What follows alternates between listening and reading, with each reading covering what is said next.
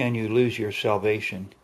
Hebrews chapter 6, verses 1 through 6, posted March 16th, 2013. Chapter 6, verses 1 through 6 are probably the most controversial verses in the Bible.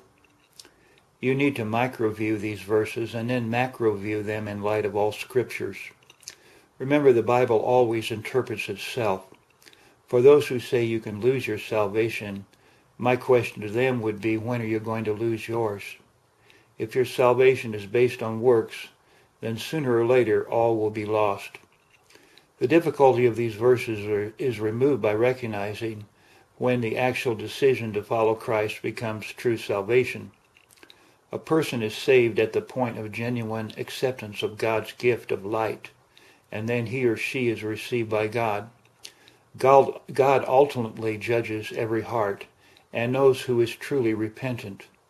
The decision for salvation is made ineffective when it is based on emotions and one's own abilities.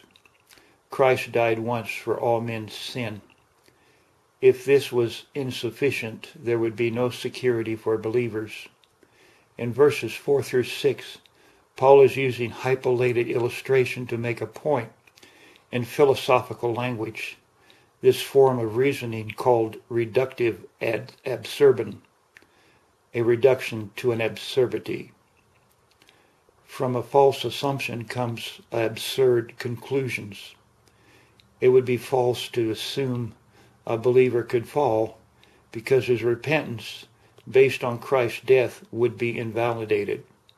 There would be no more security, and Christ would need to be crucified again. Sin is all about depending on your own works.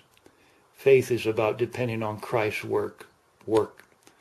Source: Hebrew Greek Study Bible, King James Version. Thank you. James and Hamza Sassi, GodWhoIsGod.com.